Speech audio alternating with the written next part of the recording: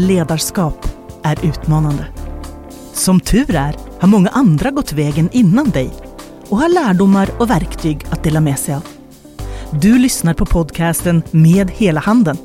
Och i den möter jag, Anne Grefberg, legitimerad psykolog, ledarskapskonsult och föreläsare, några av Sveriges främsta ledare.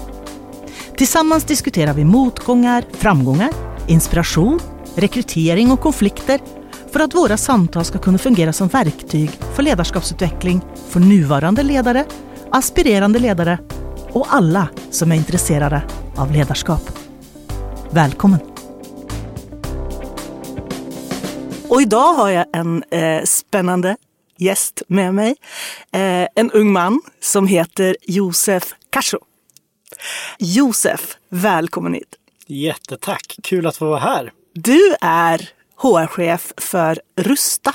Ja, det stämmer. Rusta är ju ett varumärke som de flesta känner till, men kanske många inte har kommit i direkt kontakt med. Men det är väldigt, väldigt spännande bolag som växer och expanderar. Och vi har massor med saker som vi ska prata om som jag har googlat fram och gjort research på vad gäller både dig och Rusta. Så det ska bli jättekul att prata med dig. Jag ser fram emot det. Är något jag älskar att prata om så är det just Rusta. Så det kommer nog inte bli något problem här. Jag förstår det. Du är en prisad HR-chef. Du blev alltså årets HR-chef 2018. Det var i år. Ja. Fantastiskt. Ja. Grattis till detta. Det är ju helt underbart. Och i konkurrens med alltså inga duvungar. Nej, så det stämmer. Det var riktigt kul. Ja, och jag har fortfarande inte smält det, men det känns otroligt. Jag vet inte, jag är glad, tacksam, chockad, rörd. Men liksom hela spektrat. Men fantastiskt roligt. Verkligen. Ja, jättekul. Och du fick ju då som ganska ung man förmånen, eller vad man ska säga, utmaningen att leda då Rustas HR-avdelning. Och Rusta är då, som vi sa, ett starkt växande bolag, både i Sverige och utomlands. Ni expanderar ju till andra länder. Norge. Ja, Norge. Mitt gamla hemland. Jag försöker lära mig norska, men det går sådär kan jag säga. Men det är korrekt. Vi tar det efteråt, tar vi språkkursen. Ja. Och då undrar jag liksom, i allt det här konglomerat av uppgifter som jag kan levande föreställa mig att du har, vad är det allra roligaste att göra?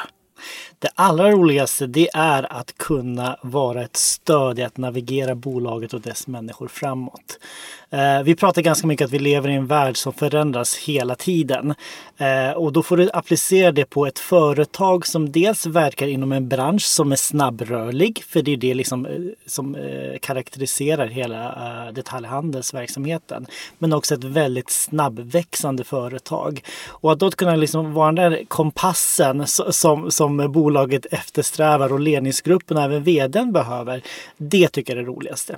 Och då gäller det inte bara att kunna prioritera, vilket alla pratar väldigt gott om. Det blir minst lika viktigt att faktiskt bortprioritera. Och i vissa fall även bortprioritera viktiga saker. För du måste hålla fokuset på de bitar som ger mest effekt, så att säga. Såklart. Och då låter det som att du gillar det här strategiska HR-arbetet då? Korrekt. Ja. Det låter verkligen så. Och då är ju rätt man på rätt plats, kan man säga. Hoppas jag att jag är. Men du började ju då på Rusta som HR-business partner. Ja. Och sen några år senare, var det 2 år senare eller någonting sånt? 2,5 år senare. Så fick du då jobbet som chef för hela klubbet. Ja. Och det är ju ofta ett eget sätt med ledarutmaningar, att man börjar leda en grupp som man tidigare varit kollega med. Hur var det? Det var tufft, precis som du säger. Sen vill jag bara, för att nyansera bakgrunden lite grann. Det var mitt första chefsjobb. Det var mitt första ledningsgruppsjobb. Och det var mitt första HR-chefsjobb. Allt på en och samma gång. Och så hade jag då 2 kollegor som jag fick kliva upp och bli chef för där och då. Som kanske inte mådde superbra utifrån hur situationen var för dem i sin Så det var tufft. Men för mig går jag tillbaka till allt jag har sagt, att har du ett värderingsstyrt ledarskap där du är tydlig med liksom vad du vill åstadkomma långsiktigt och du liksom är tydlig med att kommunicera det med dina medarbetare, så blir inte alltid så mycket svårare därefter. Du måste bara våga vara värderingsstyrd. Och många pratar om att vara värderingsstyrda, men det är inte många som vågar faktiskt vara det i det dagliga arbetet. Alltså det är ju något av det primära som jag tänker att vi ska prata om idag i den här podden. Det är just det här med värderingsstyrt ledarskap. Vad det är och vad det innebär och så vidare. Och så vidare. Vilka följder får det att man pratar om just värderingsstyrt ledarskap. Men jag tänkte först stanna kvar lite grann med det här med utmaningen i att kliva upp och börja leda gamla kollegor. För det är ju ändå någonting som händer ganska många människor. Och var det så för dig att blev de sura? Att det inte blev dem? Var det svårt för det? Var du yngst av dem och sen så blev det ändå du? Eller?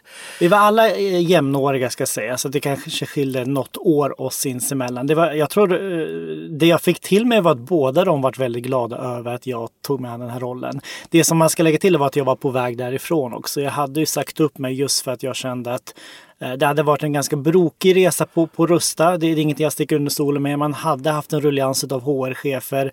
Och jag känner att nu har jag ändå bytt strategi med 4 olika chefer. 3 HR-chefer och en vd under period på 1,5 år. Jag fick ingen kontinuitet i mitt arbete. Så att när jag valde att nu stannar jag kvar och nu driver det här och vi 3 på avdelningen har jobbat ganska nära varandra, så var det mer så här, hur gör vi nu? Hur fångar vi upp varandra? Så det var aldrig en fråga, utan frågan var mer om att de eftersökte kontinuitet, långsiktighet och att de ville ha vägledning i det. Så jag satte mig ner i ganska många samtal med båda de här 2 individerna och bara gick igenom vad är historiken? Hur kan vi stänga den dörren och bearbeta klart det? Vart befinner vi oss idag? Och hur gör vi för att hitta tillbaka den här motivationen och engagemanget som vi behöver för att ta oss framåt? Och det resulterade faktiskt i att båda kände att nu jävlar anamma, ursäkta ordvalet. Ska vi göra detta och köra på? Ja, men alltså det är ju väldigt bra. Det är som en solskenshistoria. Själv har jag upplevt motsatsen. Alltså att man får en befordran över sina gamla kollegor, alla blir sura. Det blir och jag var väldigt ung och det blev jättemycket bråk. Man fick hålla på med konflikthantering typ det första halvåret. Så det är ju skönt att du slapp det. Och jag tänker också att det var en del av det som då inte bara har gjort att du har blivit årets HR-chef, men även att din HR-avdelning har utsågs 2017 till en av 3 av landets bästa och mest innovativa HR-avdelningar. Tänk hur bra jag har det. De är helt fantastiska. De gör jobbet och jag får ta äran.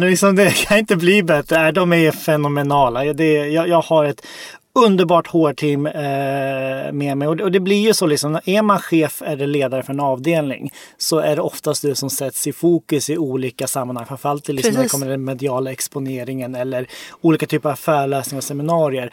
Och det är väldigt smickrande. Men jag står fast vid det jag alltid har sagt. Jag hade inte varit där jag är idag om det inte var för det teamet jag har bakom mig. Och de är underbara. Punkt. Så. Och det är så härligt för att det finns ju ingen som lyckas helt solo. Alla måste vi ha människor runt omkring oss som vill att man ska lyckas. Annars går det inte. Så är det. Men vad tänker du att är de konkreta succéfaktorerna då bakom all den här succén? Pratar du utifrån det jobb som HR har gjort på Rusta, eller tänker du mig i mitt ledarskap kopplat till mitt team? Ja, men jag tänker kanske till de här utmärkelserna. Varför får ni så mycket uppmärksamhet just HR på Rusta? Vad är det vad har hänt? Vad har hänt? Nej, men det är väl, jag brukar säga så, jag tror att det är 3 saker vi har gjort som har gjort att vi har blivit så pass omtalade externt. Det första, vilket kan låta lite märkligt, är att vi har bara fokuserat vårt arbete internt. Vi har valt medvetet att utifrån de behoven som fanns i organisationen där och då, att enbart fokusera på att försöka motivera och engagera våra medarbetare och chefer och ledare. Och därmed kanske lagt lite mindre fokus vid den externa employer branding, om man får använda ett fint HR-ordval. Och sånt sprids ju. Alltså word of mouth sprids ganska lätt, och det har gett en effekt som har varit väldigt positiv. I det så har vi varit väldigt affärsnära. och jag vet att många pratar om att HR ska vara affärsnära, men jag tror att det är väldigt få som lyckas bevisa vad man faktiskt menar med det. Men det handlar om att alla de aktiviteter eller åtgärder som vi väljer att plocka fram, de går direkt i linje med vår affärsplan och vår affärsidé. Jag sitter med i Rustas koncernledning. Jag kan säga att vi har en 5-årig strategi som vi har liksom plockat fram och levererat både till styrelsen men även utgångssätt till hela organisationen. Och i den så ingår det här med att leda och utveckla våra medarbetare och chefer och ledare. Så HR är en integrerad del utav det. Och det blir så mycket enklare sen när man börjar bygga upp alla aktiviteter. Att faktiskt ha den tydliga kopplingen. Så det är nummer 1. Nummer 2 är att vi har byggt upp en kultur där vi har valt att liksom låta alla medarbetare inom hela Rusta-koncernen worldwide få vara med och faktiskt säga det här är hur vi ser på Rusta. Det är så här vi identifierar oss med Rusta. Det är så här det här är vår syn på det här företaget. Och det är så här vi vill att ett gott ledarskap ska se ut. Och även numera ett gott medarbetarskap på Rusta. Och det tredje är att utifrån den här värdegrunden har vi då byggt upp en ledarskapsutvecklingsprogram som är helt värderingsstyrt. Och det kan vi prata mer om du vill om vad det innebär. Men hela vårt ledarskapsprogram bygger på de här värderingarna. Så allt från hur vi jobbar med gruppövningar till cases till vad du gör har en direkt koppling till den värdegrund som vi har byggt upp. Ja, det är superintressant, men värderingsstyrt ledarskap, det låter ju liksom som en sån buzzword liksom. Det låter som något som alla tycker att de ska ha och ingen riktigt vet vad det är. Så vad är det då? Det är att börja med att säga hur vill vi bete oss inom den här organisationen. Jag kommer sticka ut hakan och säga att värderingar är ingenting annat än beteenden. Kultur och värderingar bygger de på beteenden. Och då kan man antingen kan man välja att prata om det i teori om varför värderingar och kultur är viktigt, eller så kan man göra det. Och jag tror att många lägger för mycket energi på att faktiskt prata om det mer än att göra det. Och vilka värderingar är det som finns hos Rusta då? Vi har 4 värdord. Enkelhet, mod, engagemang och tillsammans. Och isolerat säger de inte så jättemycket. Men om vi ska gå in och titta på dem, bara för att gå tillbaka till det värderingsarbetet. Vi satte upp en process på 1,5 år där vi lät alla medarbetare i hela Rusta-koncernen få ge sin bild av Rustas värderingar. Och det var allt från olika workshops som vi gjorde på respektive enhet. Vi ställde frågor i medarbetarundersökningen. Vi hade på våra årliga Rusta-dagar ett antal aktiviteter kopplat till detta. Och jag kan säga att jag satt där med över ungefär 1000 sidor med text och plakat och affischer och uppsatser och allt vad det innebär. Vi till och med dokumenterade Rustas historia, vilket aldrig gjorts tidigare. Liksom, hur grundas det här företaget? Vi har hört det. Våra ägare har berättat det för oss, men det är ingen som har skrivit ner det. Okay. Och då när jag tittar igenom de här 1000 sidor av data ska jag säga att det var 2 saker som var väldigt tydliga. Och det var enkelheten och det var modet. Och det går hela vägen tillbaka till när Rusta grundades. Våra 2 huvudägare på 80-talet hade modet i sig att egentligen gå mot det man kallar för en mindre kartellbildning inom do-it-yourself-industri. Alltså målarfärg, tapet och allt vad det innebär. Och de hade en vision att försöka göra saker så enkelt som möjligt. Vilket låter som en självklarhet för oss. Men Absolut. På den tiden var det väldigt vanligt med mellanhänder. Och vilken tid var det här? Nu pratar vi 1986 när första varuhuset öppnades upp. För att ge ett konkret exempel, på den tiden när man köpte sig målarfärg eller tapeter från Schweiz, då hade du oftast 3 eller 4 mellanhänder. Och du kan ju tänka dig vad det gör med slutpriset för slutkonsumenten. Det blir dyrt. De säger, men vad händer om vi faktiskt sätter oss på ett plan och åker ner till Schweiz och för en dialog med leverantörer och skapar en relation med dem? Idag är en självklarhet, inte på 80-talet. Och det är det de menar med enkelhet. Liksom, slopa alla mellanhänder, krångla inte till saker och ting, utan gör det enkelt. Och det har levt kvar. Sen har det såklart ändrats under resans gång. Ja, men vad är enkelhet? Det måste ju ändå ändras. Det måste ändras. Ja. Och för oss har vi sagt att enkelhet är inte lätt. För att vara supertydliga. Men gör det svårt för de få människorna så att det blir enkelt för de många människorna. Oavsett om vi pratar om en arbetsprocess eller liksom en organisatorisk övning. Eller om huruvida vi ser till att flöda våra varor till våra varuhus. Eller hur vi faktiskt bemöter kunden i varuhuset. Gör det enkelt. Det kanske blir svårt för de få, men det ska vara enkelt för de många människorna. Och det har levt kvar. Och sen det här då modet att våga testa nya saker och liksom vara lite wild and crazy. Det alla säger om Rusta är att Du hittar allt det där lilla som du aldrig hade tänkt när du gick in i varuhuset. Det lekfulla som vi har. Jag ska köpa toalettpapper och shampoo, så kommer jag ut med liksom en liten fan som jag kan ha för att blåsa i ansiktet när det är varmt ut. Nej, men alltså, det är Rusta. Och det var ganska tydligt. Och där har ägaren gjort ett fantastiskt jobb att få ut det här till hela organisationen. Så den delen var ganska enkelt för oss att plocka ut de här 4 värdeorden. Men hur manifesterar det sig liksom för en medarbetare på Rusta då? Tänker du i dagliga arbetet? Ja, mod till exempel. Jag kan ge ett jätteexempel. Vi har våra årliga Rustadagar.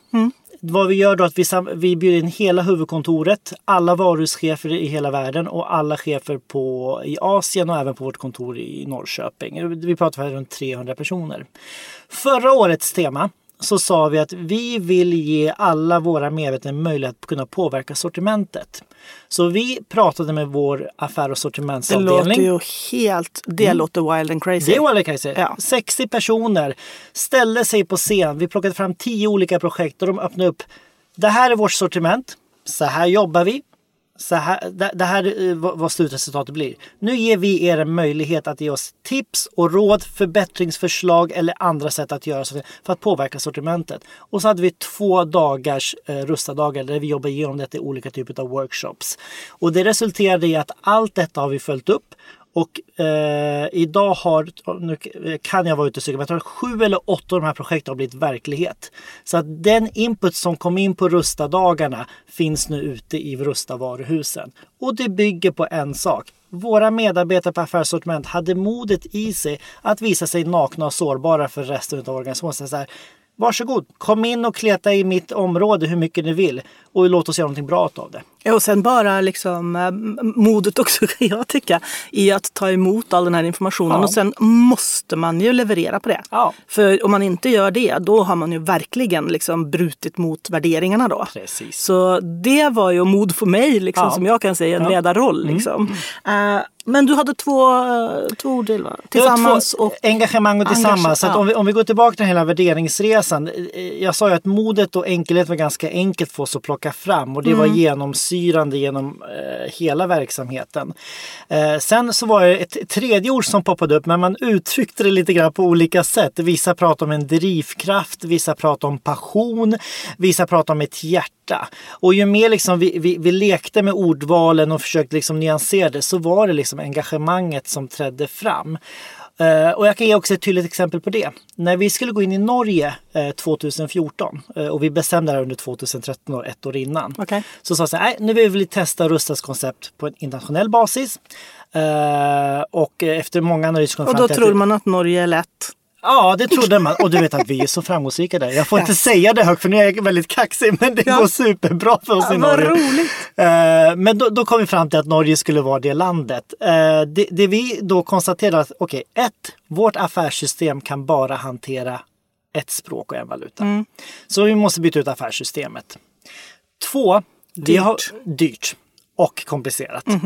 2, vi har vuxit så pass mycket. Så det här med enkelheten när vi har försökt att centralisera allting till 1 eller 2 distributionscentraler. Vi var i en situation där vi hade 11 distributionscentraler. För vi hade volymmässigt vuxit så pass mycket. Och du kan ju tänka dig att flöda varor mellan 11 lager innan du går ut till varuhusen. Det kostar pengar. Absolut. Så vi behöver nog bygga upp ett nytt modernt centrallager. Och låt oss säga att vi låter det vara Rustas största investering någonsin. Så. Och 3, vi ska gå in i land nummer 2. Så att allt behöver vi se över. Hur gör vi med bruksarna? Hur översätter vi allting till norska? Hur förbereder vi en organisation för liksom, med prissättning, marknadsföring och allt vad det innebär? Men vi sa, nu gör vi de här 3 sakerna. Det här är de 3 målsättningar vi sätter upp för organisationen. Vi skriker ut det. Bokstavligt talat, alltså vi kommer ut det till hela organisationen och säger att det är dit vi ska. Och det är det enda som betyder någonting. Vi satte ett datum så inte jag jag tror att 15 oktober 2014 ska vi in i öppna första varuhuset i Norge. 2 veckor innan ska affärssystemet vara på plats, så alltså vi hinner testa det. Precis. Och lager ska också vara liksom etablerat. Nu kör vi. Vad hände? 2 veckor innan så hade vi implementerat affärssystemet. Den dagen vi så öppnade portarna till Rustas första varuhus i Norge. Men alltså det här måste ju ändå vara hyfsat unikt. Alltså det är inte, alltså det att hålla deadlines på liksom den typen av processer är ju otroligt svårt. Och det säger ju en hel del om hur man från liksom ledningens sida var tvungen att hålla i det här. Enig, det är mycket från ledningens sida, men det är också mycket kopplat till den medarbetarstyrka som vi har. Och ansvarstagande och svar och ansvarstagande och det här engagemanget som jag pratar om. Det vår organisation behöver, det är bara en riktning. Peka vart jag ska och vad ett stöd jag tar mig ditåt. Sen springer jag. Men hur har man fått det? Är det bara rekrytering? Eller vad är det för någonting också? Det är såklart att rekrytering är en del utav det. Där vi försöker vara värderingsstyrda rekrytering. Men, och det är ett stort men, låt oss nu vara noggranna med att värderingar satte ju på plats bara för ett par år sedan. Vi har ju många medarbetare som varit med oss innan det. Men det handlar mycket också om hur vi valde att implementera värderingarna. Där alla fick vara med och tycka och tänka. Där vi var sen tydliga med att liksom skriva det är det här vi har kommit fram till. Och konkret är de här beteenden vi faktiskt vill se hos våra medarbetare. Och gett dem möjlighet att träna på detta. Och det är det som jag tror är successfaktorn.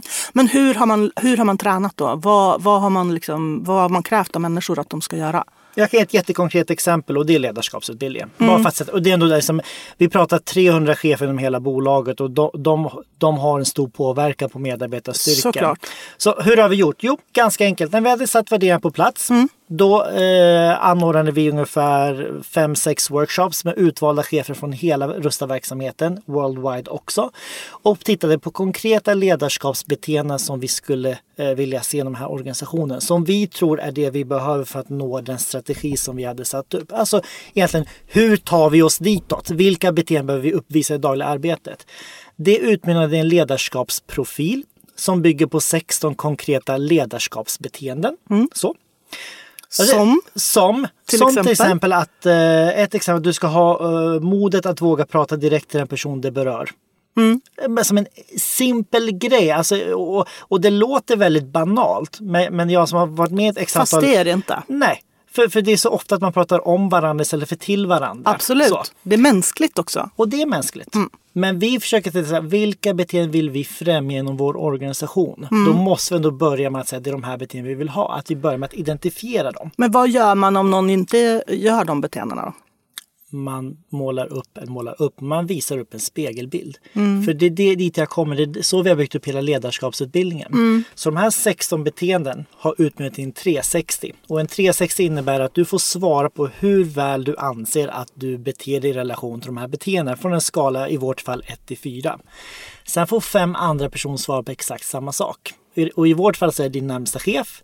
2 eller 3 direktrapporterande och 1-2 kollegor på samma så att säga. Så totalt sett 5 personer. Och då har vi ett system som gör att du får fram din rapport där du säger så här har jag svarat och så här har de andra 5 personerna svarat tillsammans. Och hur stor är gapet mellan hur jag ser på mig själv och mitt beteende och hur de andra ser på det. Och det där är ju liksom, alltså det där är ju ett klockrent exempel på hur man på ett enkelt sätt kan lägga liksom självstyre över på en ledare.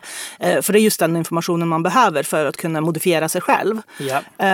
Så det tycker jag låter väldigt, väldigt bra. Och det är väl ett skräddarsytt upplägg som vi har gjort då. Det är ett skräddarsytt upplägg och det viktiga är att det vi vill komma åt det är att vi vill öka självinsikten hos våra chefer och ledare. För jag har en stark tro som jag står väldigt fast vid det att ska du ändra på ett beteende så måste du vara medveten om det beteendet och hur andra upplever det beteendet. Så den här 360 är inte anonym. Utan du ser exakt vad person A, B, C, D, E har svarat och du jämför. Sen går du in i ledarskapsutbildningen som då är en 3-dagars utbildning. Och det är lite som ett träningsläger. Alltså det är en bootcamp.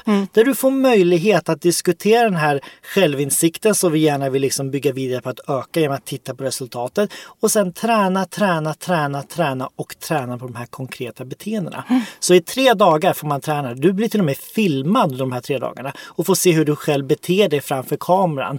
Oj, är det så jag reagerar? Är det så jag uttrycker mig? Är det så jag, liksom, mitt tonläge går upp eller ner? Eller så jag använder mitt kroppsspråk? Och det är så vi har byggt upp den här ledarskapsutbildningen. Ja, och det är ju lite hardcore. Det är hardcore. Ja. Och vi följer upp det med en 366 månader senare för att se hur resultatet är. Och i majoriteten av fallen så ser vi att självbilden stämmer mycket bättre överens 6 månader efter att utbildningen har genomförts. Jättespännande. Så. Jättespännande. Och jag tror ju som psykolog jättemycket på det här med att man liksom blir konkret på beteendenivå. Ja. För det är det enda som liksom man verkligen kan förhålla sig till. Ja. Annars så blir det lätt, precis som vi sa förut, liksom värderingsstyrt ledarskap eller vad det nu än måste vara. Liksom, det här vill vi att våra chefer gör, blir flummigt och svårt att liksom omsätta i någon typ av operationalisering. Korrekt. Men det är ju klart att det låter ju jättebra. Man bygger liksom värderingar och så har man ledarskap utifrån det. Sen så behöver ju liksom de här värderingarna genomsyra hela företagskulturen. Och hur jobbar ni där med liksom Rustas totala företagskultur? Jag ska svara på den frågan, men jag ska säga för mig, företagskulturen måste vara baserad på värderingarna. Annars är det inte en företagskultur.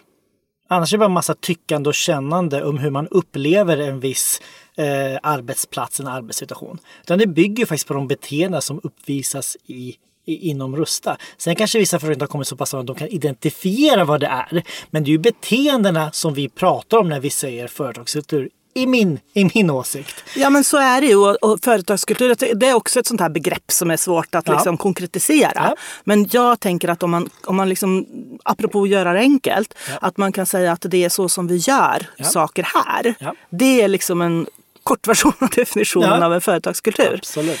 Sen är ju problemet med en företagskultur är att den kan vara rent formellt. Alltså ledningen sitter och hittar på en jättebra företagskultur. Ja. Så här ska våra värderingar vara. Och liksom, nu har ju ni involverat alla medarbetare. Det är ju bra i sig. Men det är ju också en informell företagskultur. Absolut. Och de här två måste ju harmonisera på något sätt. Helt enig. Och det är därför jag går tillbaka till det jag sa tidigare. Att för mig handlar det om att inte prata om det utan faktiskt göra det. Och du sa så här, vi har involverat varenda medarbetare. Så vi har låtit dem få tala om oss hur företagskulturen faktiskt är på Rusta.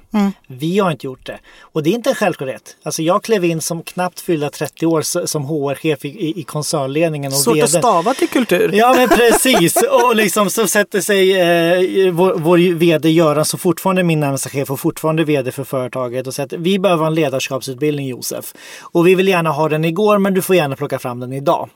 Det var det första han sa till mig när jag klev in liksom, som HR-chef. Och liksom knappt fyllda 30 går jag tillbaka till mitt rum och tänkte så här: vad har jag gjort? Vad har jag gjort och hur fan, ursäkta att jag svär, får jag fram detta? Men jag var tvungen att liksom samla mina tankar och sen känna så här, nej. För om jag försöker lyssna på vad det är Göran, alltså vdn, vill ha, så handlar det om att stötta och vägleda våra chefer och ledare i hur de ska operera i sina beteenden i det dagliga arbetet. Det kan inte jag göra utan att ha en kultur på plats.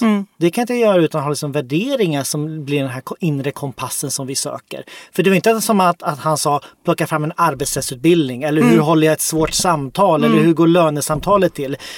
Visst, sånt kunde jag sytt ihop. Absolut. Men det var inte det. Så jag var tvungen att gå tillbaka och säga, vet du vad? Vill du göra det här på riktigt och vill ha en effekt, då måste du börja med att sätta kulturen och värderingar. Den som ni så jättegärna pratar om, men den som ingen någonsin har dokumenterat. Och då kommer nästa. Ja, men okej, det låter bra. Men då kan vi väl sätta oss i ledningsgruppen och så kör vi en liten workshop eller så har vi någon konsult som hjälper oss. Nej.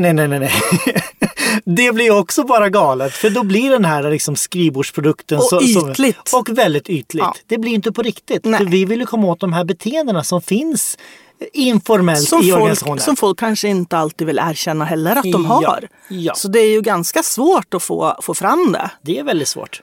Men öppnar upp dörren för att säga vi behöver er för att visa och berätta för oss vilka vi är och hur vi ska vara för att lyckas nå framgång. Men då händer det någonting. Men det var ju modigt av dig då, apropå mod, så var det modigt av dig att lite grann tala emot din nya chef och säga du beställer det här av mig men det får du inte.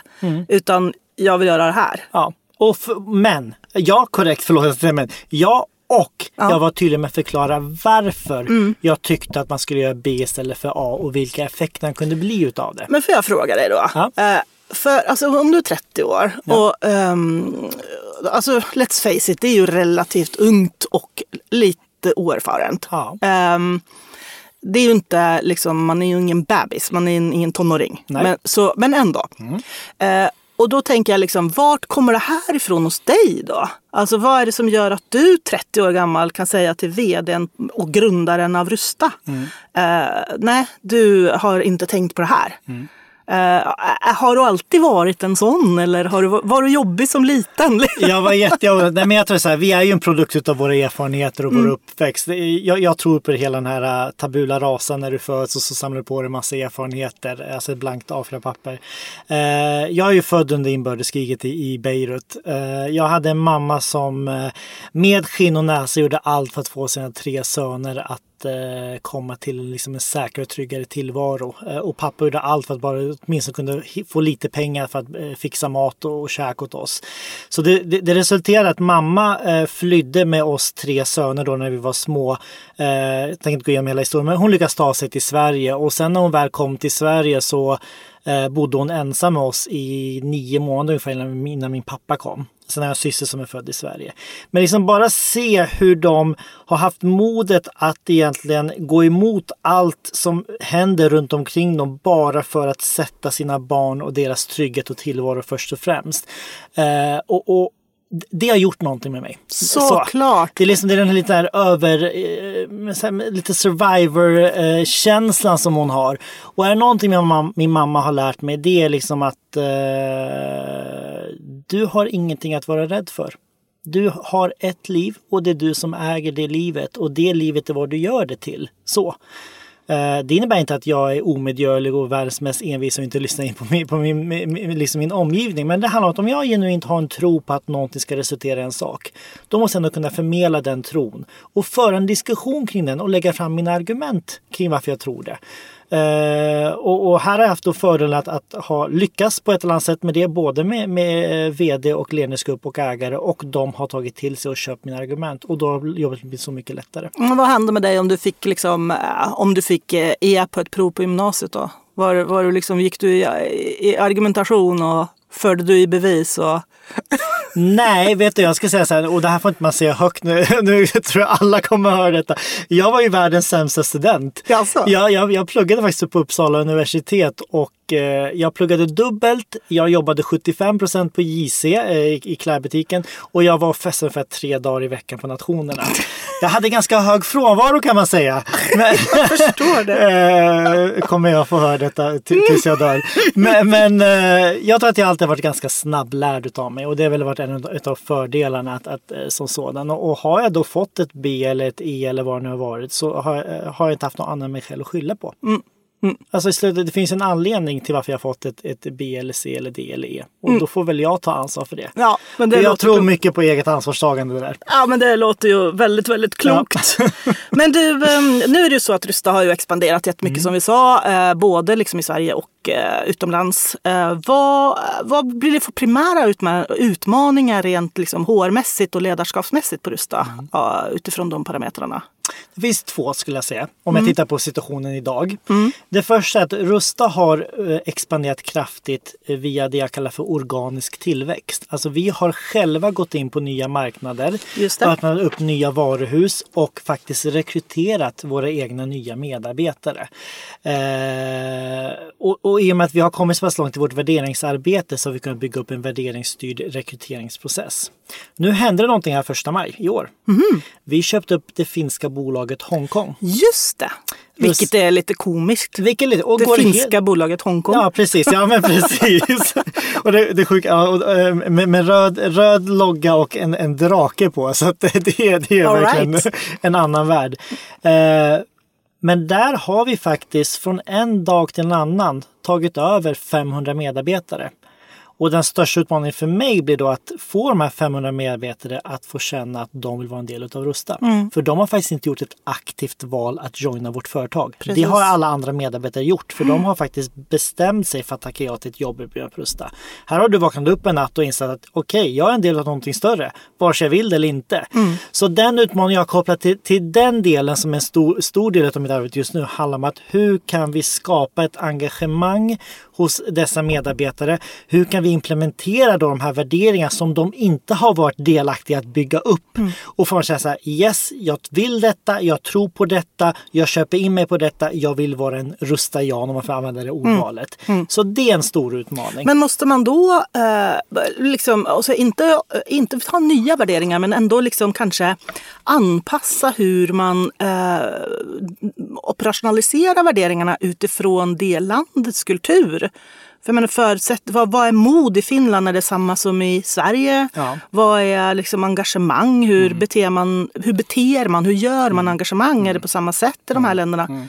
Förstår du vad jag menar? Jag förstår precis vad du menar, och för mig handlar det om att bli än mer konkret i de operativa situationerna. Ett exempel, en del av alla de här aktiviteterna vi har vidtagit, det är vi plockar fram så kallade värderingsdilemman. Då har vi tagit konkreta arbetsrelaterade situationer, typ du går in i ett varuhus och det ser stökigt ut och så målar man upp en bild och sen vad gör du? Och så visar vi på 5 eller 6 olika värderingar. Och då får man sitta och resonera själv, hur hade jag faktiskt valt att bete mig i relation till de 6 olika värderingarna? Säg att jag väljer alternativ nummer 2. Sen sitter du och diskuterar med gruppen vad ni har valt, och man ska gemensamt komma fram till vilket man tror är det bästa rustalternativet. Och sen säger vi, det här är så vi vill att ni ska bete er. Så de här beteendena är okej. De här är absolut inte okej, och de här är de bästa från ett rustarperspektiv. Så för att gå tillbaka till din fråga, vad bör man göra? Man behöver bli än mer konkret mer specifikt i givna situationer de här värderingarna beter sig. Så att det inte bara blir det här flum övergripande. Ge konkret. Jag sitter i ett möte med dig, du beter dig på det här sättet. Det får mig att känna så här, vad gör jag? Och så ger man liksom gå in på den detaljnivån. Så att det låter ju som att man kräver ganska mycket av människors mogenhet. Det gör man. Men och jag säger men nu, vad är det jag är till för på Rusta? Jo, det handlar ju faktiskt om att nu ska jag uttrycka mig korrekt. Att på ett normativt sätt nå fram till en viss målbild om hur vi vill att våra medarbetare ska bete sig. Och då gäller det att hela tiden skapa situationer där de får träna på de beteendena. Och det gör ju att du måste jobba med dig själv. Och det blir jobbigt. Och det blir att titta på din självinsikt. Men det är ett måste för att ta sig dit. Och då blir ju det lite grann av det man ger sig in på om det är så att man vill jobba på Rusta. Ja. Då vet man det kanske innan, eller? Då vet man det. Och framförallt, och det tycker jag är viktigast av allt, när vi är tydliga med våra värderingar och de här beteendena, då får du ett aktivt val att okej, det är det här Rusta står för. Det är så här Rusta vill att jag ska bete mig i relation till min roll som medarbetare eller till min roll som ledare. Antingen köper jag in mig på det och tycker jag så här, yes, det här är liksom, det lirar med de inre värderingar jag har som individ. Och då kör jag. Eller så känner jag att nej, det gör inte det. Och då kanske Rusta inte är rätt för mig. Men har du haft avhopp på ledarnivå efter att du började införa de här sakerna? Ja, det har jag. Alltså av de skälen? Ja, det har jag. Och jag kan säga att en stor del av Rustas kultur är att vi är ett väldigt prestigelöst företag. Liksom jag envisas med att gå in med mina Converse och inte alltid skjorta eller kavaj i koncernen. Och det är helt okej. Jag får se ut precis hur jag vill. För vi är det prestigelösa företaget. Så att jag brukar säga när jag sitter i intervjuer, jag målar aldrig upp en jättefin bild av Rusta, utan jag målar upp bilden precis som den är. Du får vara precis vem du är. Du får ha den bakgrund du har. Jag skiter rent ut sagt i hur gammal du är, vad du har för etnicitet, sexuell läggning, kön, ålder, alltså alla de bitarna. Men det är en sak som jag kommer kräva av dig. Och det är att du ska köpa dig in på våra värderingar och känna att det är så du vill bete dig på våra arbetsplatser. Och gör du inte det, då är Rusta inte rätt arbetsplats för dig. Och då gör jag både dig och mig en chans att vara så pass rak och tydlig. Men det tror jag också stenhårt på, alltså lägga premisserna väldigt tydligt från början. Så här gör vi hos oss. Ja. Och då när man väl då säger jajamensan, sign me up, då har man ju också gjort det. Ja. Så då är diskussionen över, så att säga. Ja. Och det här som du kallade för en värderingsstyrd rekryteringsprocess, det blir ju en del av den då, eller? Alltså att vara rak och ärlig. Absolut, ja. Och jag kan säga att bara senast ska jag säga om det var igår eller förrgår, satt jag i en intervju för en tjänst som vi håller på att tillsätta på huvudkontoret. Och mitt i matchen så skrattar kandidaten och tittar på mig och säger, jag har aldrig träffat någon som är så pass rak och ärlig och tydlig om hur företaget är. Och du verkligen målar upp både de positiva bilder eller sidorna av Rusta, men även de negativa. Jag bara, det finns ju ingen anledning för mig att måla upp något som inte överensstämmer med verkligheten. Nej, men det är ju exakt det, och det är ju rätt förväntansbild som man måste ha när man tar ett nytt jobb. Ja. Jag jobbar ju en del med rekrytering själv, eller jag gör sådana psykologutvärderingar, bla bla bla. Och då är ju det här en del av det som jag tycker är mitt jobb. Ja. Det är ju att se till att den här personen har en så realistisk förväntan på vad som ska komma som överhuvudtaget möjligt. Och samma med mitt kundföretag då. Och det har ju visat sig att vara en sån nyckel till succé. För då visar det sig ganska fort. Vem är det som inte så lätt skulle anpassa sig, eller vad man ska säga, köpa in sig. Men jag har faktiskt en fråga till dig, för du sitter nu med den här podcasten och vill liksom diskutera ledarskap och plocka fram liksom alla aspekter utav det. Du har säkert märkt av att kultur och värderingar pratas ju väldigt mycket om, och framförallt senaste tiden har det blivit liksom som ett ganska hett ord inom hela HR-branschen, men även i övrig bransch för den delen. Hur ser du på hur företag jobbar med värderingar generellt sett inom Sverige? Om du ska försöka en generalisering, vad är din bild, liksom din syn på hur det här kultur- och värderingsarbetet går till? Jag upplever som att väldigt få företag tar inte det här på allvar. Utan det är någonting som man verkligen tar på allvar. Ja. Och det har ju varit en process som har pågått ganska länge. Och som nu börjar bli mer och mer självklar. De allra flesta pratar om värderingar, värderingsstyrdhet och så vidare. Få klarar av att ta det in i kaklet.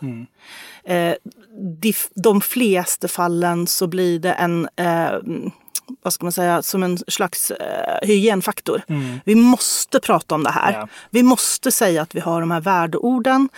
Sen hur du beter dig eller hur jag beter mig när vi väl är på jobbet. Det är en helt annan femma. Man orkar inte hålla i det, för det är tungt. Och det är också jättetråkigt ofta, för att man behöver ju korrigera. Och det orkar man liksom inte riktigt med. Men jag tycker att det har blivit mycket, mycket bättre. Samtidigt som att man kan tänka också att värderingar är ofta lite sådär, om jag ska säga PK då. Ja. Att de är lite enkla liksom. Ja. Det är sådär, men vi ska inte bry oss om etnicitet till exempel. Ja, men alltså självklart. Alltså step it up. Lite vassare kan vi göra. Eller vi gör ingen skillnad på könen. Nej, men alltså, hallå. Där tycker jag liksom att många bolag har kommit alldeles för kort i sin egen mognadsprocess vad gäller de här frågorna. Men som sagt, jag tycker att det har blivit mycket, mycket bättre. Och jag tänker också att det är ett sätt för bolagen att verkligen ha ett inifrån styrd perspektiv. Alltså att vad står vi för? Och sen blir det ju jättetrevligt om vi kan para oss med en massa kunder där ute. Liksom. Men att man ändå står för någonting själv. Ja. Och jag delar den bild som du förmedlar. Jag vill lägga till att du sa många företag, de måste. Och jag tror att för mig är det ett snedsteg i hela processen. Hur kan du göra det måste till någonting du faktiskt vill göra? Och vi vill jobba med de här sakerna. Vet du att vi sitter i vår koncernledning, alltså koncernledning för ett företag som omsätter 6 miljarder och har som ambition att gå uppåt 7 miljarder kommande, eller det här verksamhetsåret som vi är inne i, sitter och har grundregler, alltså spelregler för hur vi beter oss gentemot varandra under våra möten. Och alla har ett ansvar att inflika när man tycker att man liksom går ifrån de konkreta beteendena. Kan du ta ett exempel? Jag kan ta ett exempel, att vi pratar direkt till varandra på mötena och mellan mötena, vilket innebär att det får inte bli så att vi tar en paus och så går man bara, men gud, hörde du vad person B sa? Jag är så vid kaffeautomaten. Vid kaffeautomaten, som ett konkret exempel. En annan grej, att vi avbryter inte någon förrän han har fått prata till punkt. Så. Vi ställer frågor. Vi går inte in i någon form av knower-attityd. Ja, men jag vet bäst. Utan så här, okej, intressant synpunkt som du lägger fram. Kan du vidareutveckla det? Och det är så här enkla, banala beteenden. Men de får sån effekt när du medvetande gör det. Och det jag tycker är mest fantastiskt av allt när det kommer till ledningsgrupp, att eftersom vi har jobbat så hårt med det de senaste åren, så står nu på rustadagarna 2018, alltså här i maj, så har alltid vår vd liksom första passet där han pratar liksom vår vision och mål, sen vart vi är väg. Och det första han säger så här: ni vet vad visionen och målet är. Det är de här 3 punkterna. Det är vårt vad, hörni. Och ni vet hur vi ska ta oss dit. Det är våra värdeord och våra värderingar. Bara en sån grej, att det har kommit så pass långt. Absolut. Att han ser det som en självklar del i vad han förmedlar ut till hela organisationen. Och bara för att det sista jag vill säga där. Så det är så otroligt viktigt att om du tror att du kommer lyckas med ett framgångsrikt värderingsarbete där du inte har en koncernledning eller en ledningsgrupp eller chef och ledare som faktiskt visar upp detta i det dagliga arbetet, då har du misslyckats. Du kommer aldrig lyckas. Amen to that. Ja. Det är helt sant. Och det är ju också ett fel som många gör. De tycker att det här värderingsarbetet är någonting som ska hända någon annanstans i organisationen. Precis. Och inte riktigt på mitt rum. Liksom. Ja. Men jag tänkte på en annan sak. Som du nämnde då så är ju Rusta ett entreprenörsdrivet företag. Ja. Alltså de som startade Rusta är fortfarande aktiva i driften av Rusta. Det är ju superintressant. Och du har snackat lite grann om det här med historiken, att du lyfter fram liksom historien och att det har påverkat kulturen liksom, i bolaget. Sådär. Men hur påverkar det även dina förutsättningar att bedriva HR-frågor i till exempel ledningsgruppen? Vet du vad? Jag känner att jag låter inte påverka mig. Och det låter kanske inte som det svar man ska svara, men i min värld, de är 2 individer som vilka alla andra. Visst, de kanske har lite mer inflytande och påverkan. Men jag har blivit tillsatt för att jag ska utföra ett visst arbete. Och det arbetet måste jag bedriva gentemot alla inom organisationen. Så att pratar vi om att utmana cheferna och ledarna, då måste jag ha modet att utmana min närmsta chef, vd Göran Westerberg, men även våra 2 ägare. Och det gör jag. De är inte felfria. Alltså vi har en av ägarna, och jag tror är det någon på Rusta som lyssnar kommer de säkert skratta, som ibland kan komma fram som ett yrväder på huvudkontoret liksom, i sitt sätt att agera. Men då har jag suttit ner med honom och förklarat för honom, det här är faktiskt konsekvensen av ditt beteende. Så här kan det uppfattas och upplevas. Utmana om ledarskapet. För de är 2 människor som precis alla andra. Och jag tycker verkligen att det är... jag kanske är lite dum där, eller vad säger man, lite naiv i den bemärkelsen, men jag ser Göran Westerberg precis som Bengt-Olof Forsell och Anders Forsgren var tvungna som 3 chefer som alla andra chefer av vårt bolag. I mitt sätt att bemöta dem utifrån liksom att utmana ledarskapet. Och då tänker jag att de måste ändå vara ganska avslappnade själv då.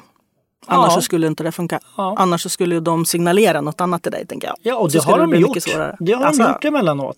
Men då har vi tagit en dialog kring det. Och ibland har de fått backa, ibland har jag fått backa. Alltså det är inte svårare än så. Men jag räds inte för att ta den dialogen. Och du får tänka på att det här företaget har funnits sedan 1986. 2011 tillsatte man första HR-chefen. Det fanns en personalchef sedan tidigare som i princip jobbade med lön, försäkring, liksom det här operativa. Precis. För att det var det man efterfrågade, så det var inget fel på det. Så att HR, jag kan inte riktigt påstå att kunskapen har varit den liksom högsta bland framförallt våra grundare. Men då gäller liksom att faktiskt enlighten dem och ta den dialogen och försöka få dem att förstå. Och det har inte varit något som jag har rätt för. Nej, men, och det låter ju jättebra. Jag tänkte på det faktiskt innan att vi skulle prata om något som du precis nämnde. Ja. För mycket har ju hänt med HR. Ja. De senaste 10-15 åren så har det ju hänt enormt mycket från att HR eller personal var liksom en avdelning som arkiverade anställningskontrakt. Och förhandlade med facket och var lite allmänt liksom obehagliga. Och nu är ju såklart HR en strategiskt viktig funktion och sitter såklart även också i de allra flesta fall i ledningsgrupp.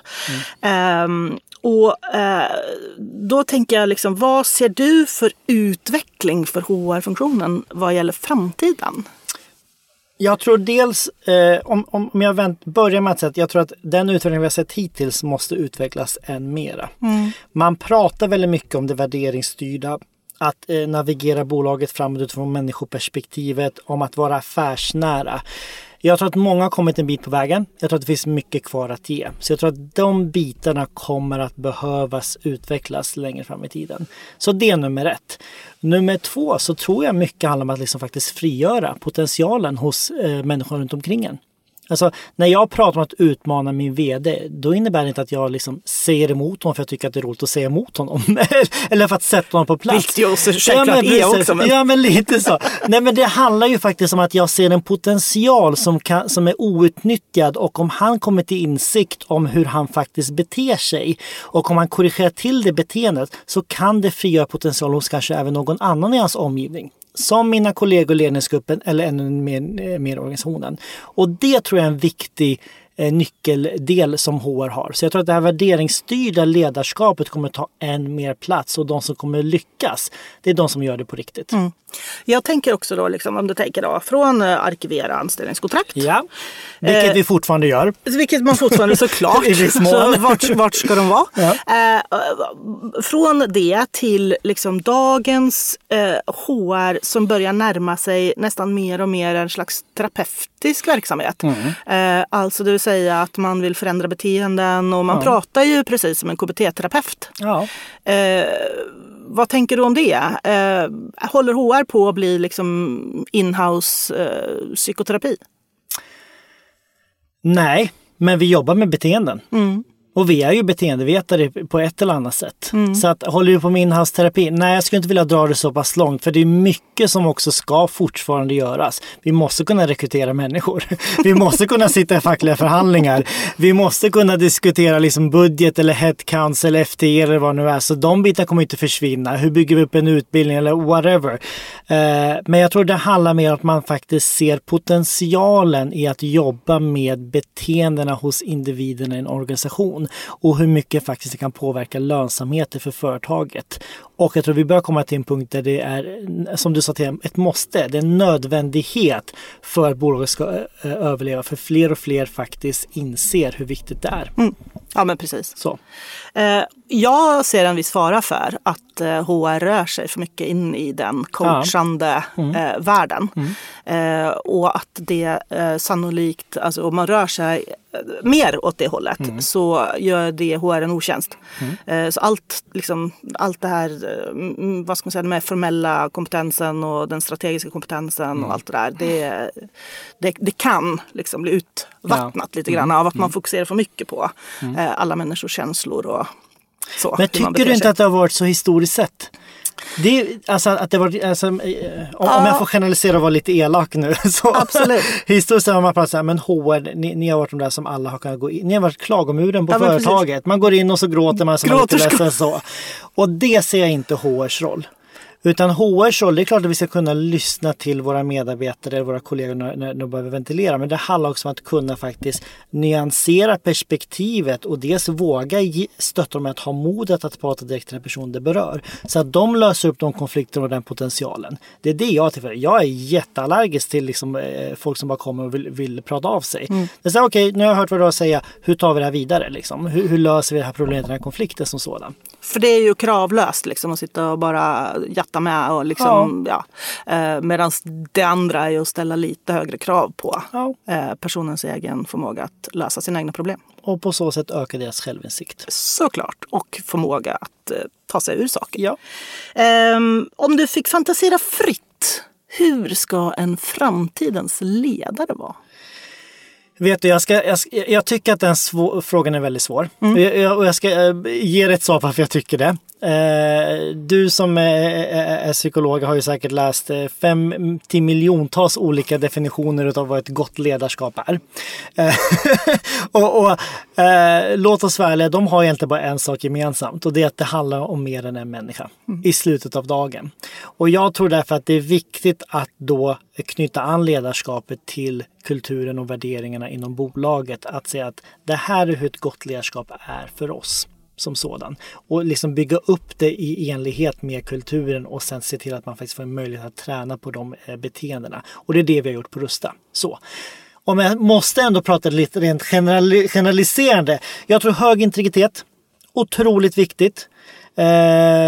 Du måste kunna liksom ha någon form av empati i dialog med oavsett om det är en chef eller en kollega eller en medarbetare, men också kunna liksom vara kravställande, och då krävs integriteten på en viss nivå, den får du aldrig släppa. Så jag tror att det krävs att man än mera håller ihop en gemensam riktning för teamet och för individen som så. För som sagt, vi lever i en värld som förändras väldigt kraftigt. Och det gör att det är så mycket information overload på alla sätt och vis, och alla liksom, det är så lätt att bara liksom surra åt alla hållen. Sätt upp målbilden och riktningen. Sen måste du bara liksom hjälpa att kratta i manegen för individen och team att ta sig ditåt. Så de 2 bitarna bär jag med mig väldigt mycket. Spännande. Den som lever får se. Exakt. Du, avslutningsvis så tänkte jag fråga dig, vilka misstag har du gjort som du känner liksom att men det där lärde jag mig extra mycket av? Oj, har vi en hel timme till eller? Du, jag kan låta väldigt självsäker när jag pratar om den här saken, för att jag brinner verkligen för det här ämnet. Det märker man. Det gör jag. Jag tycker att sånt där är jättekul. Men jag har gjort så många misstag. Och bara som ett konkret exempel, när jag klev in i rollen som HR-chef. Innan det var det mer med jag som gjorde allting på HR-avdelningen. Och då när jag började bygga upp ett team som skulle börja jobba med de här sakerna, så är det att jag hade svårt att släppa. Men det enda det gjorde var att jag hämmade mina medarbetare från att utvecklas. Som ett konkret exempel, och det är något jag har fått lära mig. Liksom. En annan grej att tänka på, att jag pratar om det värderingsstyrda ledarskapet. Jag måste också tänka att nu när jag har gått in i roll som HR-chef för en koncernledning, så räcker det inte bara att prata om det och även uppvisa det i det dagliga arbetet. Att minsta lilla jag gör får en ganska stor effekt på organisationen, för de ser mig i en ny roll som sådan. Innan tänkte jag, men jag kan väl gå runt och vara lite småsur eller tycka att det är lite jobbigt på jobbet någon dag. Det är väl min rättighet. Ja, det är min rättighet. Men du måste också tänka på liksom vilka signaler det skickar ut till dem runt omkring dig, hur de upplever det. Och jag kan go on and on. Men gör jag fel hela tiden. Det viktiga är bara att jag försöker inse dem så att jag kan göra någonting bra av dem och inte upprepa dem. Men då hjälper det mig enbart ifall jag har lyckats i min roll att skapa ett värderingsstyrt företag där människorna har modet att ge mig feedbacken på saker jag gör i mitt beteende som de gärna vill se att jag förändrar. Josef, jättekul att prata med dig. Otroligt intressant att höra om hur konkret det här värderingsstyrda är på Rusta. Jag är djupt imponerad. Ja, grattis! Tack snälla. Och tusen tack för att du kom hit. Tack för att jag fick komma. Väldigt kul. Ha det så bra, Josef. Du med det gör vi. Hej då. Du har lyssnat på Med hela handen. En podcast av och med mig, Anne Grefberg, i samarbete med Jarowski. Vill du komma i kontakt med mig? Maila anne.grefberg@greatify.com.